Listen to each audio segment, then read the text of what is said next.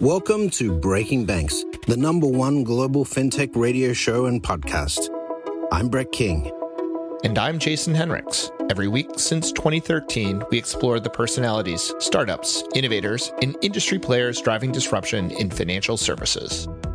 From incumbents to unicorns, and from cutting-edge technology to the people using it to help create a more innovative, inclusive, and healthy financial future. I'm JP Nichols, and this is Breaking Banks. This week on Breaking Banks, Alex Johnson and I spice things up talking about open banking and the CFPB's proposed Rule 1033. I may have to eat my shoe with hot sauce, of course, because I've said for years that I think it is market pressures, not regulators, that will bring open banking to our shores. Alex has a very different take. Whether the rule takes effect or not, I actually really don't care because that's not what has me hot. These are not the data I'm looking for. In the second half, JP has a healthy dose of cannabis banking to go with those wings. Kevin Hart from GreenCheck Verified joins him on the floor of Money 2020 to talk about the industry maturing as cannabis becomes legal in more states. Join us for more Breaking Banks. Well, Alex, I feel like when we set out to record this episode, it was like, hey, we should talk about kind of open banking and where things are going. And then boom, 1033 from the CFPB. And it basically, let's rename Money 2020 as Money 1033 is, I think, you had been writing about. And then bam, on the heels of it, we get into Mint shutting down, right? Like one of the first, I think, what you'd call modern fintechs that really broke ground for a lot of us. And then bam, you get into, all sorts of other plays, including, just today as we're recording, the CFPB talking about their ability to, get inside of these large financial institutions or I should say the fintechs and tech companies that aren't traditional FIs that have wallets and are processing payments, right? Bam, all of it. And so where do you want to start? Well, let's get spicy because it has been too long since I spiced it up. And I might actually just jump straight to the ghost pepper.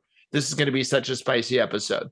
Say do it. Yeah, let's just crank this thing all the way up to 11. I think to your point, like as soon as you reached out about doing the podcast, all fintech news happened seemingly. So lots of things to talk about. You want to start with Mint? Because I feel a certain pang of nostalgia that Mint is now going to be finally sunset. Not that you couldn't see this coming, but Intuit finally making it clear this was going to happen and kicking the remaining, 3.6 million users off, making them go elsewhere. Like it's closing a door in fintech history for sure. I mean, I still remember the first time I met Aaron Patzer when we were starting Perk Street, right? In the original genesis of Perk Street, Dan leaving Capital One, I was leaving First Marblehead. We had done very well at putting people in debt, and we had to go do our penance. And the idea was, hey, can you create a high reward debit card, right? The number one people pick a card, their plastic is the reward attached to it, or the lowest rate they can revolve on.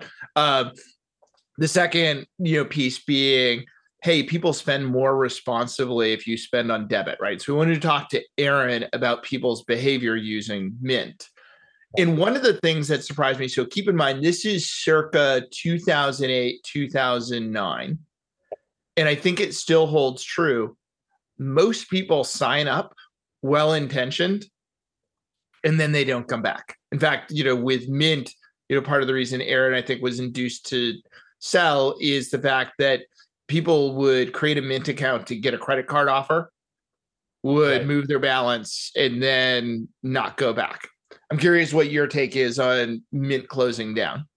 Yeah, I mean, I think you hit the nail on the head. It's a business model problem, right? I mean, I was talking to someone else in the PFM space, and they pointed out, I think very astutely, that the problem with Mint was that you had like bad LTV, right? Like you had like declining LTV. And so the problem is like all of the profitable behavior was come in, connect all your accounts, get a credit card offer, and then boom, go move your transactions over to this new card. And then you'd sort of go dormant on Mint, or you'd close that down. So that's where you'd make all your money. But then all of the customers that stuck around, right? And there is I've written about it in my newsletter before, is like calling it the 15% problem, where it's like there's 15% of the population roughly that really likes to categorize their transactions and manage a budget very closely. And they'll use QuickBooks or Mint or a spreadsheet that they built themselves, or maybe now it's Copilot. But it's that same 15%.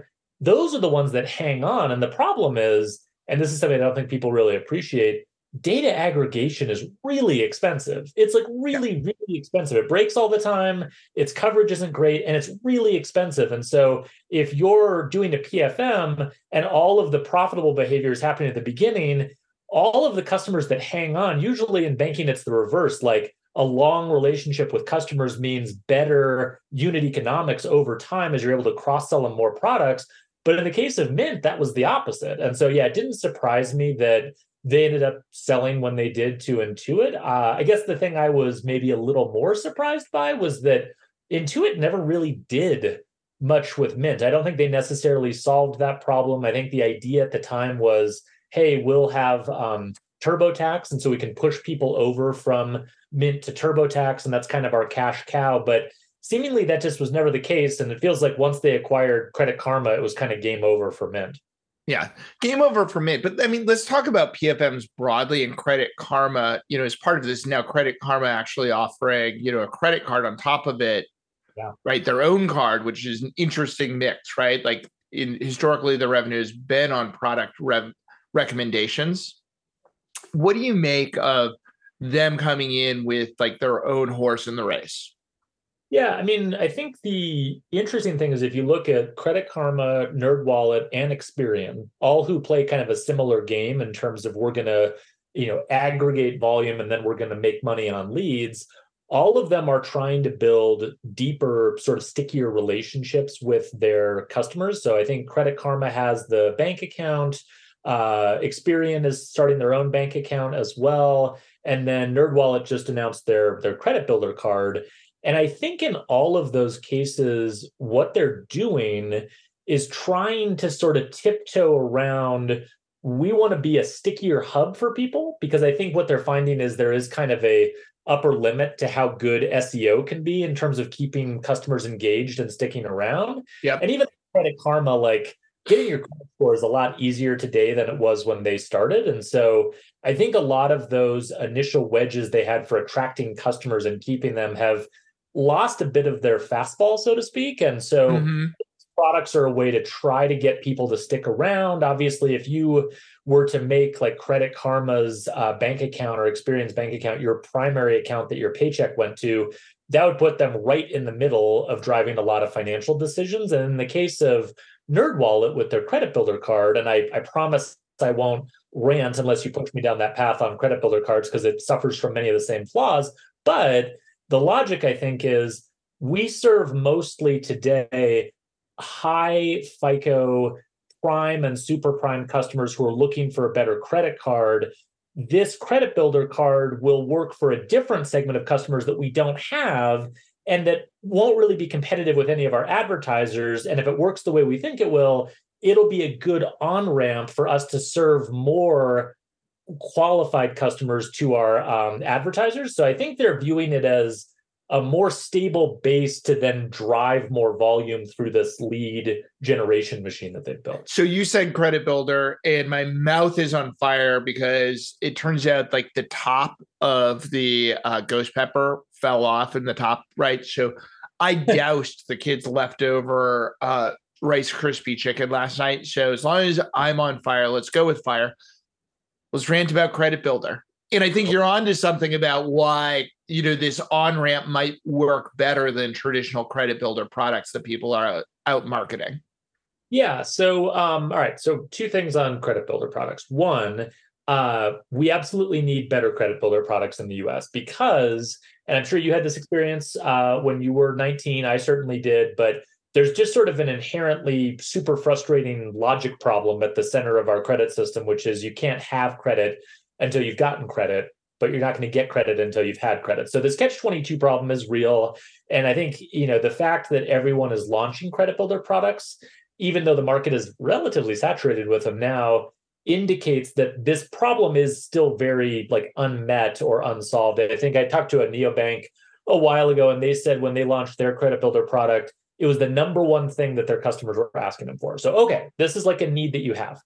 Here's my rant about it, though. Second thing, if you don't give your customers a chance to fail when using credit, you are not teaching them to use credit responsibly. And thus, any data that you report to the credit bureaus, that you furnish to the credit bureaus, no matter how positive it is not actually going to improve their credit worthiness. So their score will go up because you're reporting only positive data for this credit builder card that you have given them. The problem is lenders, and I'm talking Capital One, Bank of America, Citi, JP Morgan Chase, they're not idiots. They know that the design of these products is created specifically so that you're only furnishing positive data, which means, and I know this is true, I know for a fact, they are screening out trade lines coming from these credit builder products when they are evaluating these consumers for loans, which is a problem because if you are telling your customer, hey, after using our credit builder product, you have increased your FICO score from 610 to 690, which should mean that you are now qualified for these products. Yep. If they go into the bank and apply for a loan, they might not get treated the way they think they would based on their score. And that's a problem that you created for them. So I get the temptation to take a shortcut with credit builder products and to build one that's super customer friendly and there's no chance that they're going to hurt themselves. My kids are learning to ride a bike right now, and like watching them fall off a bike and skin their knee is super painful, and I don't enjoy it as a parent.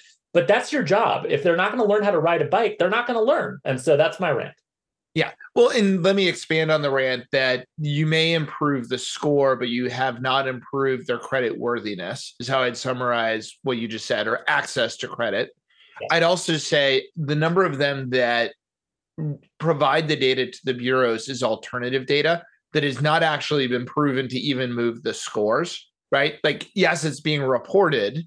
And in theory, more data should move your score. Right. It just further confounds the issue here that, what they're selling is not necessarily what you're getting. Well, and to that point, look at like Chime. And I love Chime, generally speaking. Like, I think they're very good in terms of how they build their products. I think they're very customer friendly. I think they really are very driven by their mission to help this segment of the consumer population. However, a question I always keep in the back of my head is like, why hasn't Chime launched a lending product yet? Like, why have they not gotten deep into lending? That's the obvious way to become more profitable and to, diversify their balance sheet. The answer, I think, is that they have this population of consumers who are using their credit builder card and, hey, you've increased your credit score. Chime should want to lend to those customers. Like, hey, they're your customers. Now they have a 720 FICO score. Go lend to them. And what Chime knows, but they're not saying out loud, is those aren't actually 720 FICO scores. We don't want to lend to them. And so they know they have this problem, and they've kind of trapped themselves in a corner a bit on that. Yeah, this Alex Johnson guy I know sometimes is fond of saying, the lending the money is easy. It's getting paid back is the hard part. And if the closest to the problem who actually has the financial data is holding back, what does that tell you?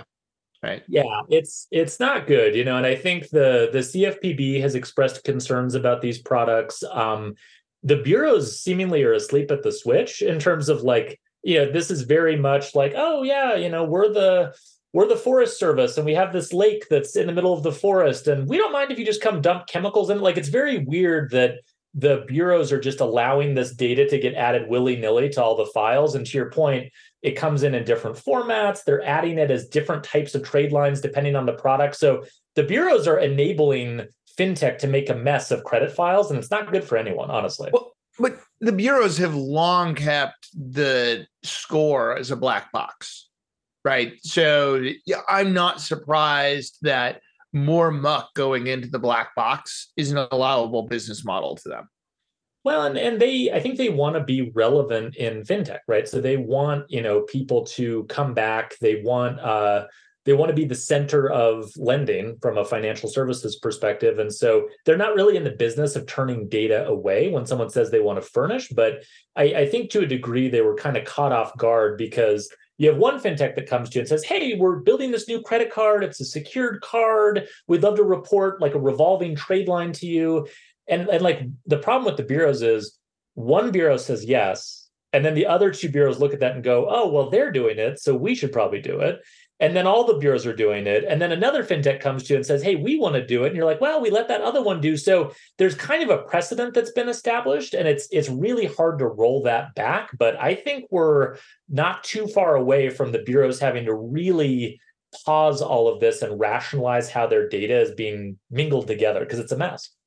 Well, I mean, as long as we're on the topic of rationalizing data and making data accessible, why don't we talk about open banking appears to have come to our shores. And I guess Jason needs to like eat his shoe on this because, as late as maybe 3 weeks ago, actually 2 weeks ago when I was on with Plaid's open data team and Fiserv's head of open banking and saying, I'm not sure it's ever going to be mandated regulatorily in the US. It's going to be driven by markets. Well, now we have somebody attempting to mandate. So let's talk about 1033.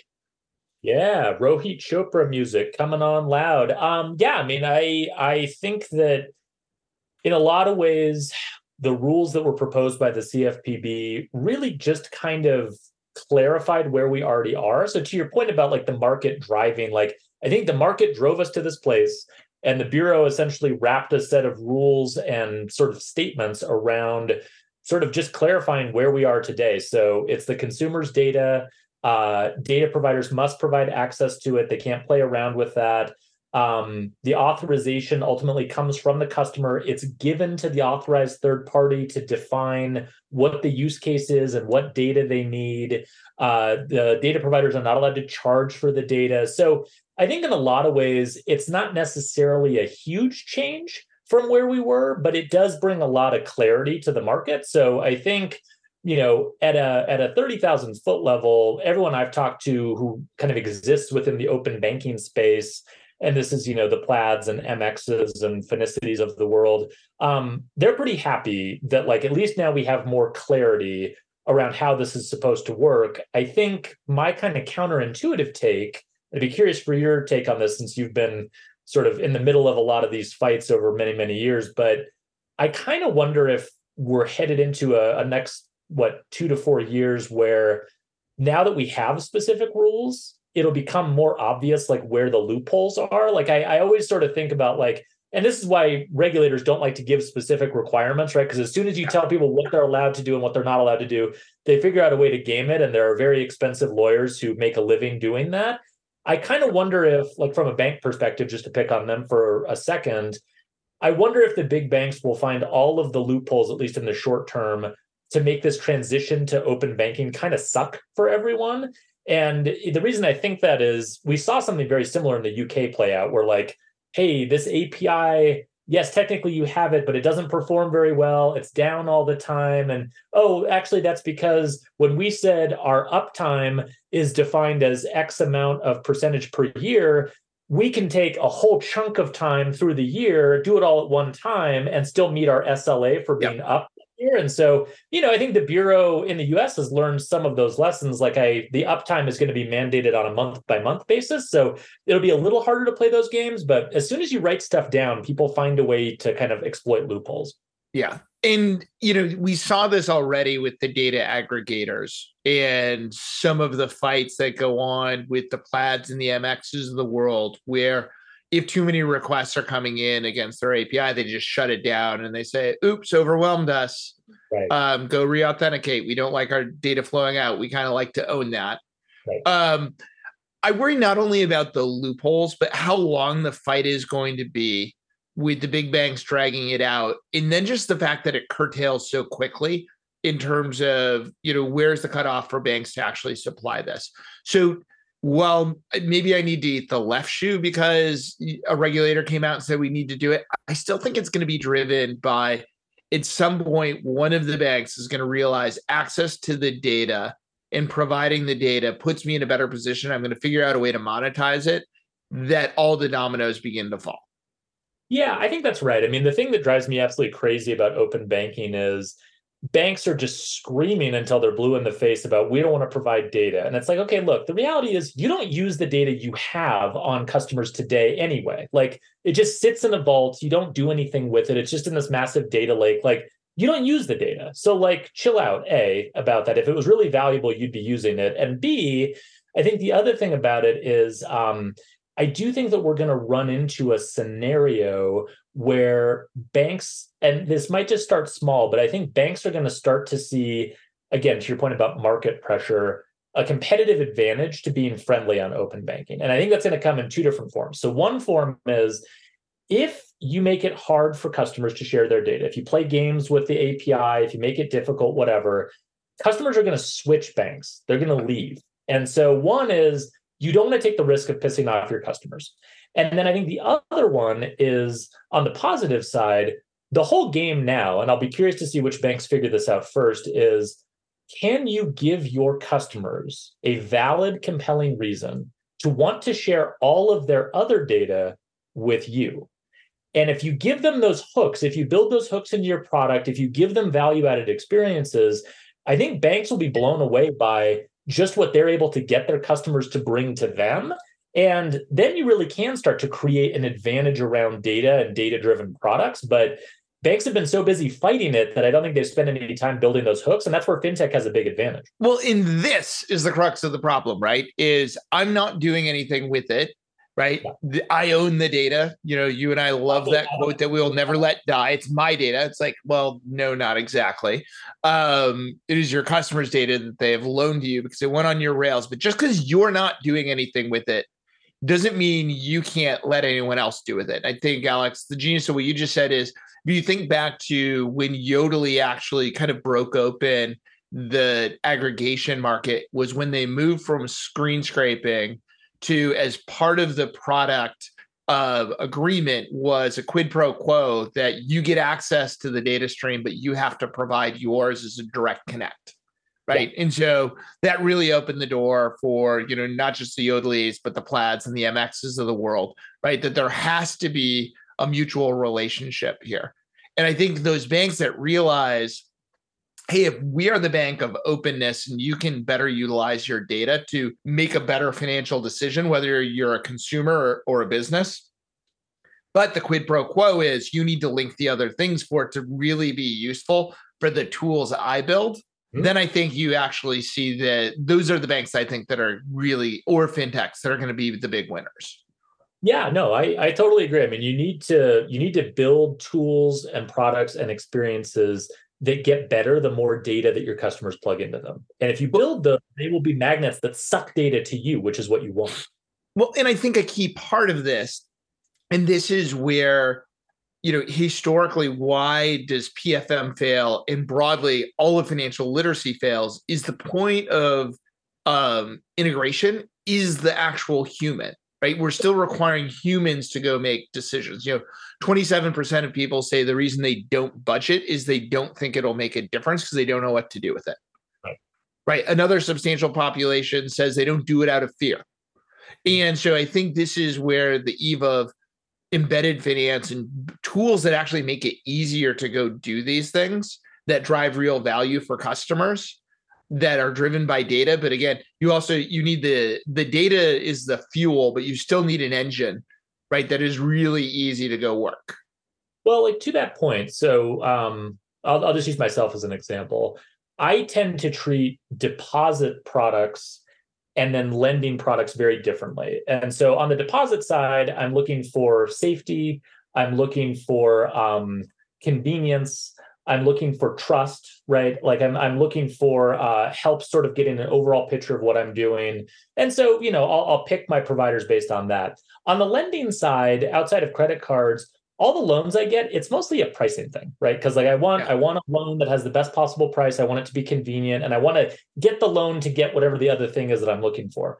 It would be very nice if the bank that I worked with on the deposit side, which quite frankly it's a community bank, they're never going to be able to afford the best possible pricing for me to win me on the lending side anyway. It's just not going to happen. They make their money in commercial lending, so you're fine. Yeah. Well, then do this for me. Make yourself stickier to me as a customer. If you come to me and say, we built this service where if you plug in all of your credentials for all of the loans that you have, we will constantly go out and just shop on your behalf passively. And when we find a place to refi your loans, we'll just refi them. And we'll check with you, but we'll make it really easy and we'll just refi your loans.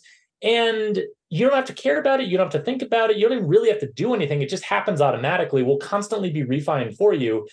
That would be an amazing value add. It would be bad for all of the lenders that are providing those loans, but it would be great for me and be great for my depository institution who's trying to keep my loyalty. I have no idea why that doesn't exist, but it should. And maybe with this open banking rule, we're getting one step closer to that. Well, I think part of the reason, first and foremost, when you talk to a lot of the banks, it goes one of two ways. Large banks talk about convenience, right? I've got a branch on every corner if I'm Chase, B of A, Wells, and all the tools I have. That I shove you into products, I forget about you, right? I'm delivering a large scale commodity product.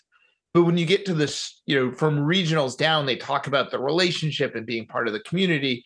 That's all well and good until you actually have rates that are greater than 50 bips to 250 bips. And it is now easy to move your accounts because of digital account opening and transferability, right? Like I can start to make these choices. Relationship is not about the human and the fact that our kids play t-ball together, right? It's like, let's face it, I forget which guest once said this, it's not like Chase puts all of the tellers on a bus from New York every day to show up, in Topeka, Kansas, right? Yeah. Like, no, that teller at Chase also goes to your kid's preschool and plays, baseball with your son or daughter. Right. And so relationship to me is more around one of value that you just described. So you can either compete on tangible value of dollars, which is rate, or tangible value, which is not my human interaction or even the dog bones in the lobby, or a cafe, Capital One, picking on you again. It is the fact that you're giving me something I can't get elsewhere, and you're buying my loyalty with value and entering a relationship that is value-based. Absolutely. Yeah. And I think I was talking to Scott Sanborn at Lending Club about this because he's big on, we need to always do the thing that's right for the member, even if it means sort of taking a hit in revenue for us on the short term. And I was kind of pushing on him a little bit and asking him well, okay, but just break that down to me. If I was an investor in Lending Club and you told me that, what I might hear cynically is, okay, we're turning away short-term revenue opportunities. That's not great as a message to investors. And he had a really good specific answer, which he's like, look, customer acquisition is really expensive. It's really expensive. And so his sort of philosophy and what they try to measure is, everything we do that's of value to our members, we want that to drive down our customer acquisition costs. And if it's not, we would look at it differently and we would, potentially have a different model. But if customer acquisition is really expensive, particularly in a digital environment where everyone is competing with everyone all the time, the value of holding on to customers, even if it means sacrificing a little short-term revenue, is so much more valuable, to say nothing of the things that are harder to measure, like how many referrals did they make? How are they talking about you in their communities and with their families and friends? Like, even if you set all that sort of hard to measure word of mouth stuff aside, the tangible things you can measure about the value of that relationship over time and cutting down your customer acquisition costs, that by itself pays for a lot of goodwill in these product decisions. And I think that's a lens that's missing in a lot of banking. Well, I mean, let's talk about buying goodwill and data hoarding and things go wrong that I really wish, if the CFPB really wanted to improve financial health, let's go after the big e-tailers. Yes. Up until May of this year, 2023, Amazon would allow you to export your order history, right, as a CSV and look at it. Yep. In May, they unexpectedly just pulled the plug, no real warning. You can still go to your order history, just in a non-useful HTML fashion. That for those of us who do the majority of our shopping, online, now budgeting, here's the reason post mint, I don't plan on transferring anything. But Jason's budget looks like this: Amazon, mortgage, kids' school costs. I have 3 categories. It is a pie chart, and I hate pie charts. That does not change very much, right? But also non-useful. When I have the conversation with my wife about, we need to rein in spending. She says, what spending should I do less of? I'm like, less spending on Amazon. What shouldn't I be spending on Amazon? Like, the kids needed boots. I'm like, okay, but I'm pretty sure all of these expenses are not necessities. No, 100%. I could not agree more with this. I joke with my wife that our house could just be an Amazon fulfillment center with the number of boxes that we have. I mean, it's insane. And I think that, Amazon has a long history of doing this. Do you remember what was the company called, or the product called, that Capital One launched? It was the guys who created Ramp when they were at Capital One, I think, bought a little fintech company, Paribus, maybe. Am I getting the name right?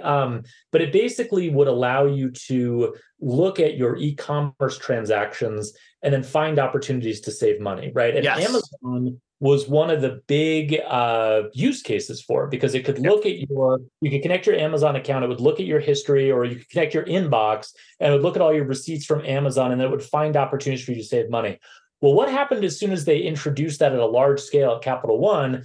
Amazon basically took all the relevant information out of those emails. So now when you order something on Amazon, they're like, thank you so much for your order. Here's how much it costs, with no details about what was in it. No details. You have to click through. It's crazy. And then you go to like their website. I was trying to do this to get reimbursed for something for an Amazon purchase, and it was insane. Like, you're going in, you're like, okay, I just ordered a bunch of stuff. And they're like, well, which thing? Because they break all your orders up into like weird chunks so you can't see how much stuff is. It's the level to which they go to like obfuscate what you're trying to do is crazy. And obviously, I think Amazon is a really good example of, we know how valuable our data is, right? Yes. Like, if banks are on one end of the spectrum of like, what do you mean we could use data? Amazon is on the other end of the spectrum going, over our dead bodies, will you get any access to our proprietary first-party data? We will not allow that to happen. In fact, they've built a massive advertising business. It's one of the biggest and most profitable parts of Amazon, specifically on top of their first-party data. So they know how valuable it is, and they won't give it away for free, even to customers. And Jason, here's the thing I'm really interested in, which is open banking applies to big tech companies, right? So if you're from a 1033 perspective, if you offer a digital wallet, and it depends on how you define digital wallet, or you offer a credit card, you are subject to 1033. And by the way, if you're not a bank, but you make more than $10 billion a year in annual revenue, you must comply with the final rules 6 months after they are on the books.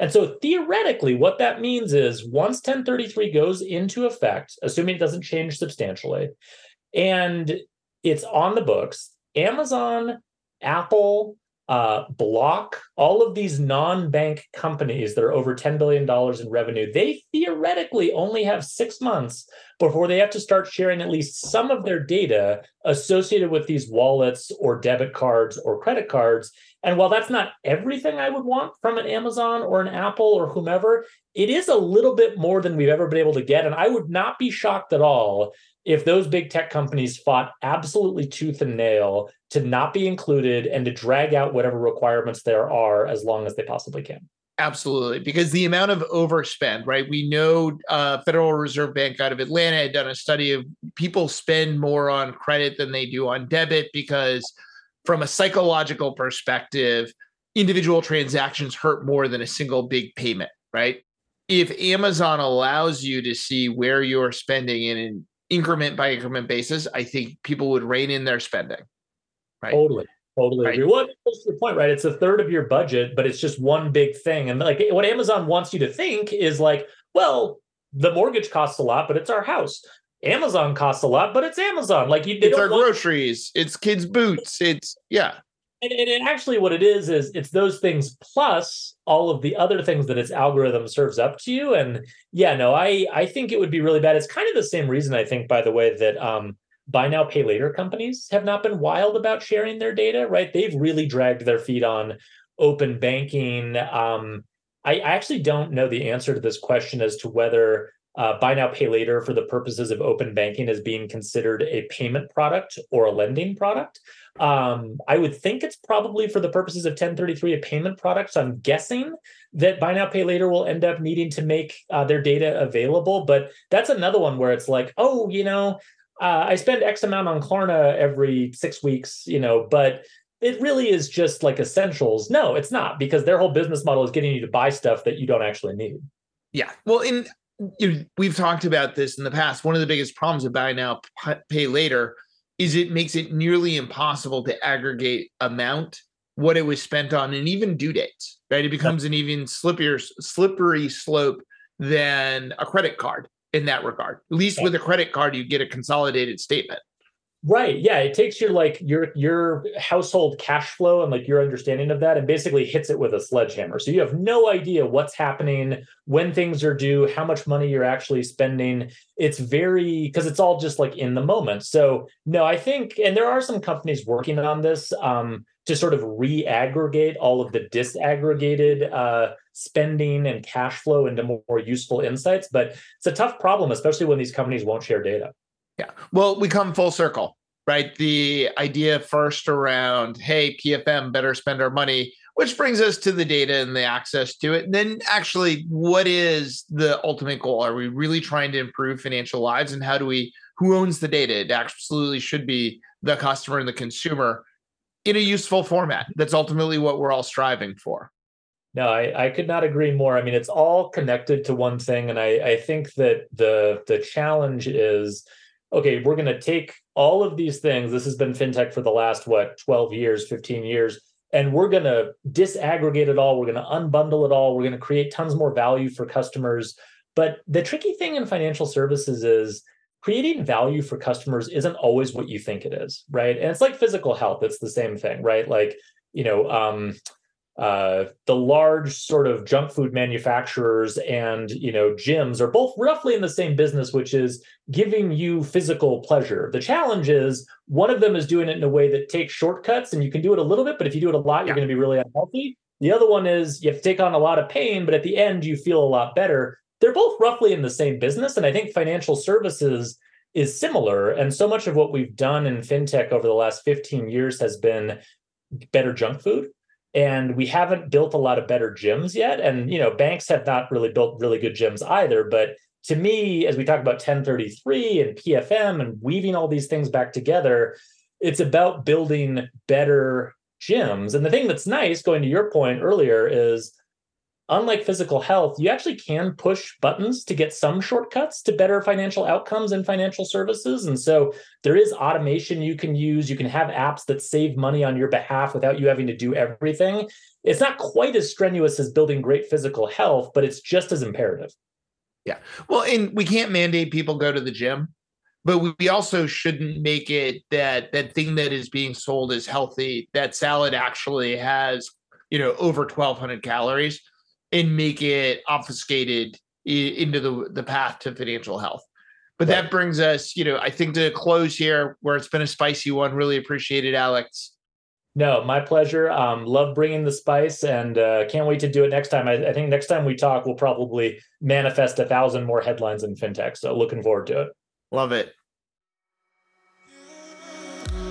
Become a disruptor in the emerging fintech space through NYU Stern's Master of Science in Fintech program.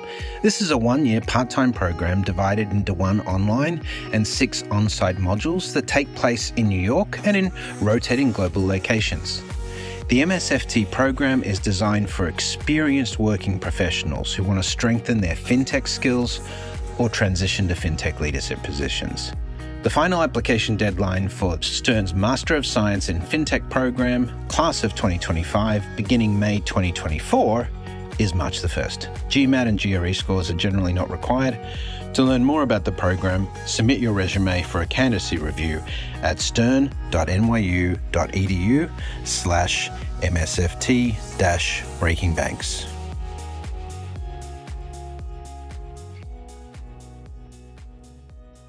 Welcome to the show now, Kevin Hart, founder and CEO of Green Check Verified. Pleasure, thank you. You're an interesting business. Tell us what Green Check Verified does. The core premise of Green Check is how do you enable financial institutions, be it a bank or a credit union, state chartered, federal, doesn't matter what core system they have, what regulatory agency they're under, how do you enable them to serve the cannabis industry that are in their community or in their field of membership or even on a national level? And that is, at its sum and substance, is what we do. It's much more complex than that because of all the rules and regulations that we have to account for. But at its core premise, that's been our intent and focus from the beginning, and we've been quite successful to date so far. Cannabis has been an industry that has received a lot of interest from banks in the past several years, yet also one full of trepidation. And as I'm sure you're going to talk about, it's also been full of misconceptions. Well, there have been a lot of challenges, and one of the things that we've learned is education is key. What exactly is the cannabis industry? What is the difference between cannabis, hemp, CBD, marijuana? What are the licensing requirements? What are the state guidelines that say these businesses are legal to be operating in a state, because these are all state-specific programs? It is federally illegal to sell marijuana, but it's not federally illegal to service them from a banking or financial services perspective. But knowing those words and hearing that doesn't bring solace and comfort to a chief risk officer or chief compliance officer or the board of directors to say, hey, wait a minute, it's federally illegal, but we can handle these accounts. Oh, here's a loophole we can drive a truck right through. Yeah, well, and so we never tried to drive the truck through, but we did try to, push our way through. But, when you put it that way, it's interesting. In the early days when we would first talk about this, we called it the Heisman. We would go into a financial institution and say, hey, we'd like to talk to you about cannabis. Stop. Here comes stop right there. We never even got to banking. And so we learned that you really had to spend a lot of time educating them how to do it, but not just educating the banks, the regulators, the agencies that oversee them, et cetera. So we spend a lot of time on that education front. And over time, we won more clients over, more businesses over, more dollars through the system. The word got out. It got out through the regulatory agencies as well. They'll never endorse Green Check, but they'll say, hey, if you're looking at this, here's a company you might want to consider, because we've actually done training for a lot of those agencies on best practices. And so it's continued to progress in a steady way. The waterfall moment has not begun yet. Everybody's still waiting for SAFE or Safer Banking Act because they think that's going to be a silver bullet. Well, we can get into that one too. It's not. But more and more are coming off the sideline, especially because you look at the cannabis industry and the scale of which it's growing and the dollars associated with it. Financial institutions are looking for deposit dollars. Sure. This industry is right outside your door with millions of dollars looking for a home, and don't worry about getting Nana to up her CD for $50,000 when there's a business literally across the sidewalk that does $1 million a week in sales. So what are some of those best practices you talked about that maybe aren't exactly top of mind for the average banker? I think, one of the big challenges, aside from that emotional, reputational risk, they really want to understand from a policies and procedures perspective, how do we actually serve this industry? How do we know not only who a compliant business is, but more importantly, what is a compliant dollar? And it really has to be at that single dollar level, especially when you look at the different rule sets that are applied to cannabis businesses. The rules and regulations of a retail operator are different than a cultivator or a grower or an extractor. And so you can't expect a bank, whether it's their compliance team or otherwise, to understand all the rules and regulations. And so, automating that is key. But then the other piece that they really have to look at is how does it fit into their overall risk assessment? Because they might have some other risk businesses that are part of their current portfolio. And how does this fit in? And then how does it tie into their concentration ratio and their liquidity strategy?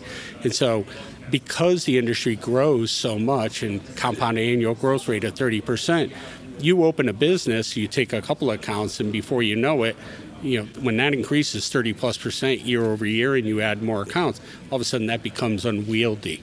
So don't look at cannabis as a project. You really have to look at it as a line of business and develop that entire program that covers, from a comprehensive perspective, everything that you need to do to manage a high-risk business within your portfolio of products and services and in the bank in totality. How much of that is on the upfront, like KYC and AML, and how much is ongoing at the account or transactional level? So the initial part, obviously, is the starting point: account identification, account enablement, and account onboarding. And you can't solely rely on the states, too, because for them to say, hey, this is a compliant cannabis business, because they may say you only have to disclose beneficial ownership of 10%. We have a lot of FIs that say, no, we want to know 5%, because they have to worry about OFAC and PEP, et cetera. And so when you start looking at all of those parameters, just because the state said you're compliant doesn't mean you're going to fit into my bank profile, and they will not take that on. So account opening is the first step, but as you just pointed out, then it gets into the transaction monitoring. That dollar, day in and day out, where does all that money come from? Did it come from the legal sale of product? How do you know that if I say I sold $100,000 out of my dispensary this week, but I only bought $1,000 worth of product from manufacturers and suppliers, the markup's not that big in this industry. So I'm selling my buddy's weed that came through the back door and its money's going out the front door.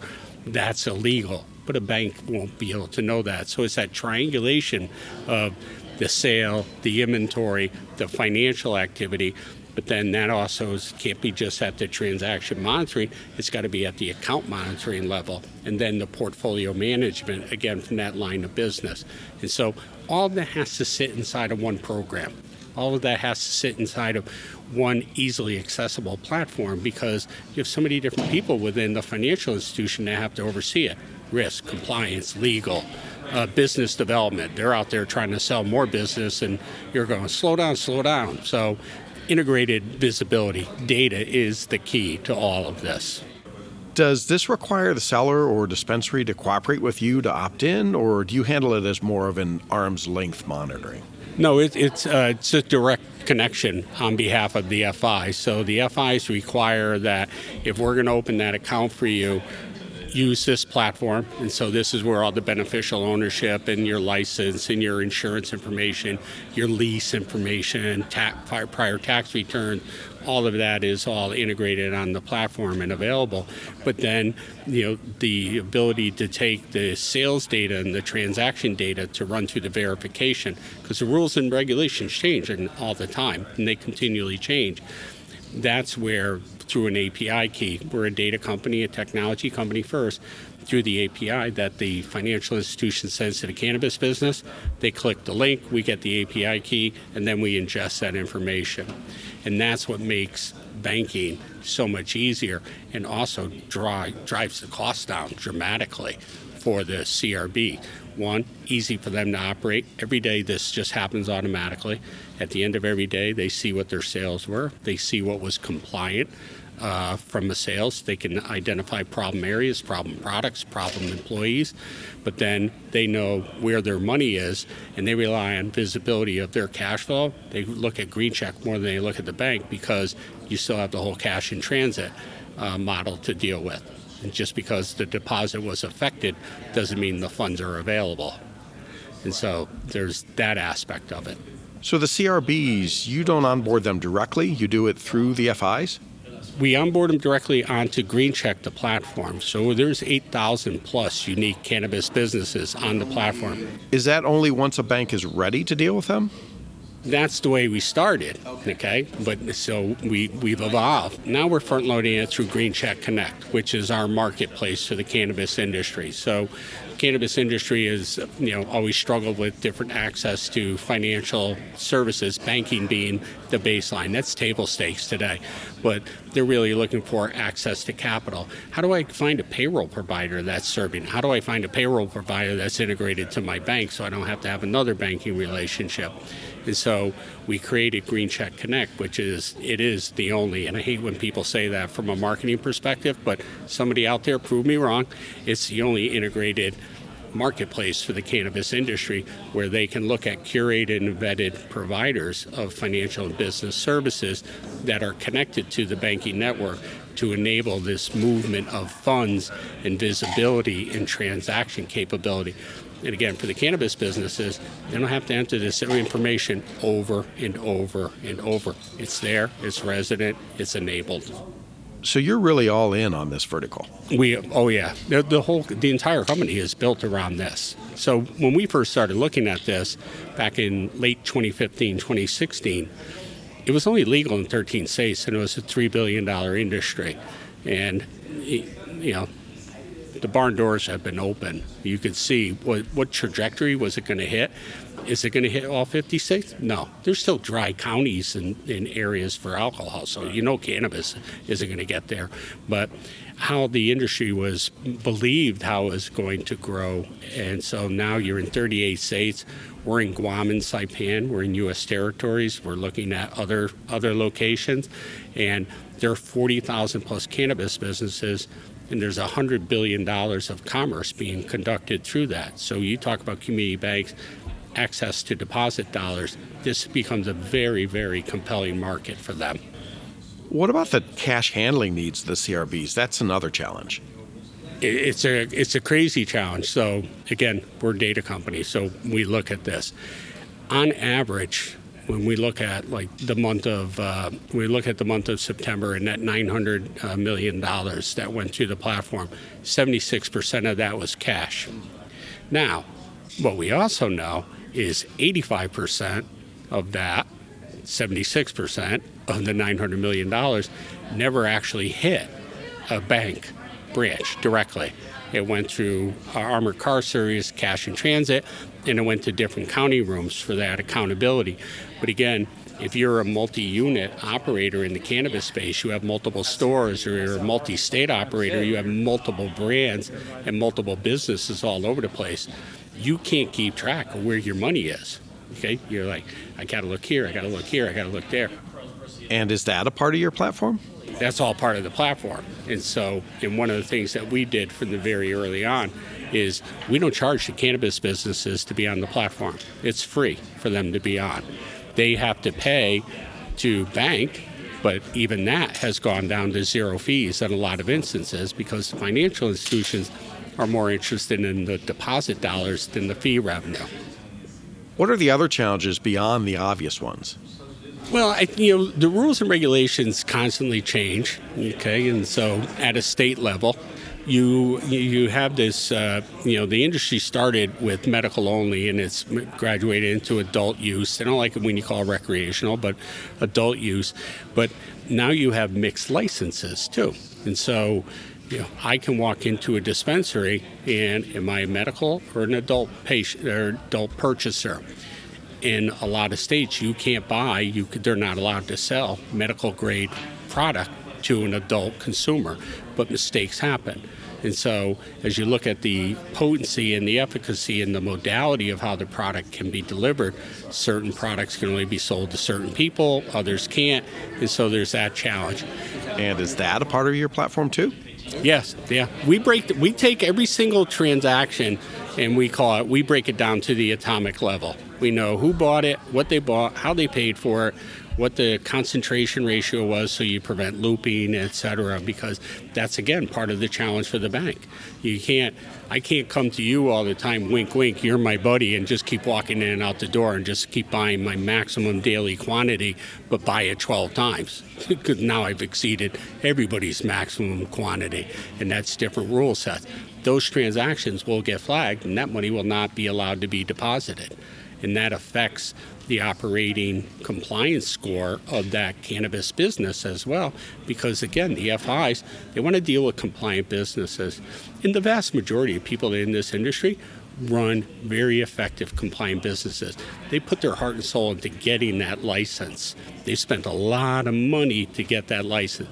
They don't want to lose that license. But that doesn't mean the people that they hired or the people that are shopping there have that same passion for that license. Things will happen. Sometimes intentional, sometimes not. But somebody has to look for that. There are a lot of moving parts. It's a gigantic data puzzle. It's just this endless stream of data. What's your interaction been like with the various regulators? Exceptional. Again, you're not going to see a memo coming out of Washington or any of the agencies that said, we recommend that you bank cannabis and you go to Green Check Verified.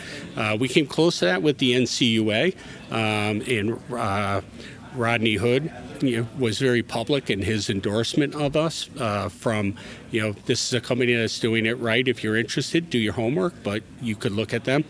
And we've done a lot of training for the alphabet soup of agencies as to here are the best practices for banking the cannabis industry. We do, every month we do a cannabis banking boot camp, the hows and whys of cannabis banking, and that's evolved dramatically. But since we started that probably three plus years ago, we've had over 10,000 people attend those classes, which is a lot. 1,000 different named financial institutions, and today we have 152 that are active. So you see that gap, right? People are curious and they're hovering around, but who's going to put the toe in the water? Who's going to say, yeah, we want to serve this industry? Right, the cannabis curious. Yeah, that's exactly, the canno curious. Mm-hmm. How did you get involved in this business? So I've been involved in enterprise software for 40 years. I started out as an assembler programmer in the late 70s. So, I'm dating myself for everybody. This is obviously not TV. So now you know how old I am. But I've always worked for enterprise software companies, and I evolved probably in the mid to late 80s from having my fingers on the keyboard for technology. I became much more fascinated with what technology could do versus how it did it. So I'm still technically dangerous. I can tell when the engineering team says we can't do that. That's oh no, you can. You're just being lazy. Let's talk about that. But I was approached to build a point of sale for the cannabis industry. And so I was flying around the country going to large cannabis operators, specifically Harborside out in Oakland. They're the OG of the cannabis industry.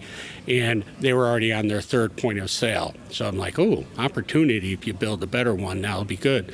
But it was also pretty evident to me at that point in time, that's a race to the bottom at the price points of what they were talking about. And I heard about the banking problem. And that became much more fascinating. Again, I'm a data nerd. I see data, and I can see the connectivity. And so it was like, okay, you have these two independent and highly, highly regulated industries that want to work together, but they're never going to figure out how. It was never an aptitude problem. It was the rule sets and the regulations and the evolution of those, which are going to constantly change and will keep changing with interstate and international commerce coming into play. How do you solve that problem? So how do you collect that data? How do you analyze it? But then how do you enable it for all the constituencies that want to be involved with it? And so that's been the core of what we built. It's a data problem. And it's also an ecosystem problem because there really wasn't one. And there still isn't, candidly, despite what we've done. What do you think has to happen to be able to say now there is an ecosystem? I think more financial institutions openly serving the cannabis industry. It's with every new entry into the space and with every new set of cannabis businesses that have more normalized financial relationships and business services relationships, you'll see more people willing to do that. And the interesting thing between like SAFE and the Safer Banking Act, the two, same thing with an extra letter, the R. SAFE is We'll back up a second and talk about those. So Safe Banking Act was the first set. There was been a lot of different sets, and it went through the House of Representatives 7 or 8 times. It was approved, never made it into the Senate. Never voted on. And what it basically said is you will be able to serve the cannabis industry without fear of federal prosecution. But there wasn't a period at the end of that sentence. There's this big black bold comma that said, provided you're following all the rules and regulations at a state and federal level. Which may or may not exist. Which didn't exist and still don't, right? They're not codified anywhere, okay? But so, people are like, when they say it's okay, then we're going to jump in. Well, we're jumping into what? And so we created the framework of how you can do it today, and we've proven that it can be done through all the regulatory agencies. Safer is interesting in that instead of an opt-in, it's an opt-out, and it added payments and debit cards, and it added tribal coverage, et cetera, into it. So it's much more comprehensive. Safer is what SAFE should have been. And so the fact that it got out of the Senate and the Senate Banking Committee is two big thumbs up. But with everything else that's going on, let alone the dysfunctionality in the House, no political party intended, we can't do anything. And the bigger global problems that we're wrestling with, it's not going to happen in 2023. And I don't think it happens before 2024 elections. It's just too much of a hot button and not enough of an importance issue for it. It's a $100 billion industry, but it's not that big. And then even once that does make it through and something happens, you're going to see the same thing you saw in every state that went from adult to mixed use, okay? There is going to be a tax associated with it. Everything in Congress, whether it's descheduling or Safer Banking Act, has an excise tax. And so now you're going to have a federal excise tax, a state excise tax, a state sales tax. You'll see an effective tax rate of 30% on a product. Now, if you're looking to buy a bag of weed for the weekend and you could spend $100, from where you used to always get it, or $130 in a nice Planet 13 style dispensary, what are you going to do? It's commodity purchase. People are going to price shop this, et cetera. So, and we've seen this happen time and time again across every one of these states has gone through this. So it still is this massive, complex data puzzle. But there are going to be compliant businesses, and people want to buy tested, curated product. Where do you think this industry ends up, say, 10 years from now? Well, I think the most fascinating thing to me when I look ahead is it still won't be in all 50 states. I think you're going to see a lot more in terms of how the product is packaged and sold. Big Pharma is going to get involved. They're on the sideline. The cannabis industry lobbies hard to do certain things. There are other people lobbying against that. And those other people, they have a lot more money and they have a lot more sway. Okay, so when you look at how that happens, and then I think you're also going to see a lot of the bigger players, much to the chagrin of everybody in the cannabis space. I understand why this bothers them so, but here's an interesting data point, and I'll come back to this. An average grocery store, pick your brand, pick your location nationwide, has anywhere between 15 and 50,000 SKUs in it. You walk in the door and you can buy 15 to 50,000 products in a gigantic grocery store. Okay, we all walk through them all the time. We know what's there. My wife always says, just shop the outer aisles, don't go in the middle. That's where the bad stuff is. I should listen more. To date, so far this year, with the transactions that we've processed, we've seen 2.9 million unique SKUs. Now, what's the average footprint of a retail cannabis outlet? 4,000, 5,000 square feet. You can't put 2.9 million products in there, but that's what we're seeing, that variability. So rationalization of the product, rationalization of the modality, you're going to see bigger people getting involved, and then you're also going to start running into how this gets distributed. So, when you look at like Schedule 3 with rescheduling, I hope nobody thinks that CVS, Walmart, Target, Amazon aren't standing there on the sidelines going, ooh, now how do we get in? Okay? Because back to how is this scheduled? How is it packaged? How is it delivered? Home delivery, interstate, international commerce, it's just going to open the floodgates. There is probably some analog to how the vitamin and supplement business is different from regulated pharmaceuticals. Right. You know what? I never thought about that. That's kind of cool. I want to go back and look at that because on average, 10% of the U.S. population, total gross population, 10% regularly uses cannabis on a monthly basis. I don't think 10% of the population regularly uses vitamin supplements. I wonder what that looks like. That would be interesting data point. Thank you. I'll follow up with you. I'll let you know what I discover. Because again, that data nerd part of me just kicked in hard. Yeah, next time on Breaking Banks. Yep. Okay. I'll send you the email. All right. Thank you. Thanks for being here. Kevin Hart from Green Check Verified. That's it for another week of the world's #1 fintech podcast and radio show, Breaking Banks. This episode was produced by our US-based production team, including producer Elizabeth Severance, audio engineer Kevin Hersham, with social media support from Carlo Navarra and Sylvie Johnson. If you like this episode, don't forget to tweet it out or post it on your favorite social media, or leave us a 5-star review on iTunes, Google Podcasts, Facebook, or wherever it is that you listen to our show. Those actions help other people find our podcast, and in return, that helps us build an audience that can be supported by sponsorship so we can continue to provide you with our award-winning content every week. Thanks again for joining us. We'll see you on Breaking Banks next week.